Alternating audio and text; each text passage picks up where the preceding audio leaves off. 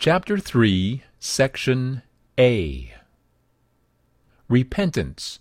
Who needs it? How do unholy human beings connect to a holy God? God reaches out to us first.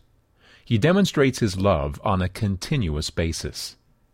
But how will we respond? How should we respond? How can we respond? One typical human response is to deny our need for God and our separation from Him. "I'm just fine," we say, hoping we can convince ourselves and others by repeating it frequently. Another common response is to pass the blame to someone or something else. "It's not my fault," we may say. "It's because of my parents or because of a sibling or a friend who made us do it." Or maybe we blame the circumstances, or just my lousy luck. Misdirecting the blame started on this planet with both Adam and Eve, and we find it easy to continue the practice. And then there's the familiar attempt to cover things up. We imagine we can conceal the mistake, but this often necessitates additional cover-ups as previous ones are exposed.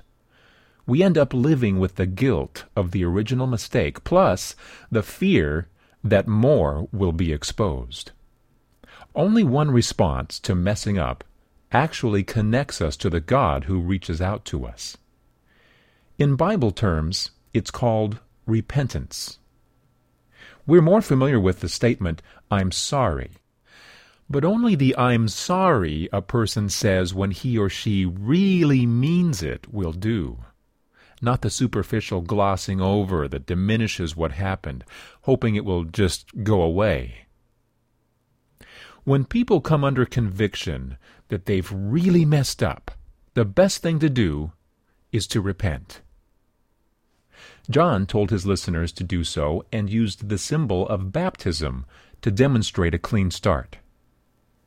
Peter offered the same counsel, and Jesus, at the close of his time with his disciples, gave them this command: "With my authority, take this message of repentance to all the nations, beginning in Jerusalem.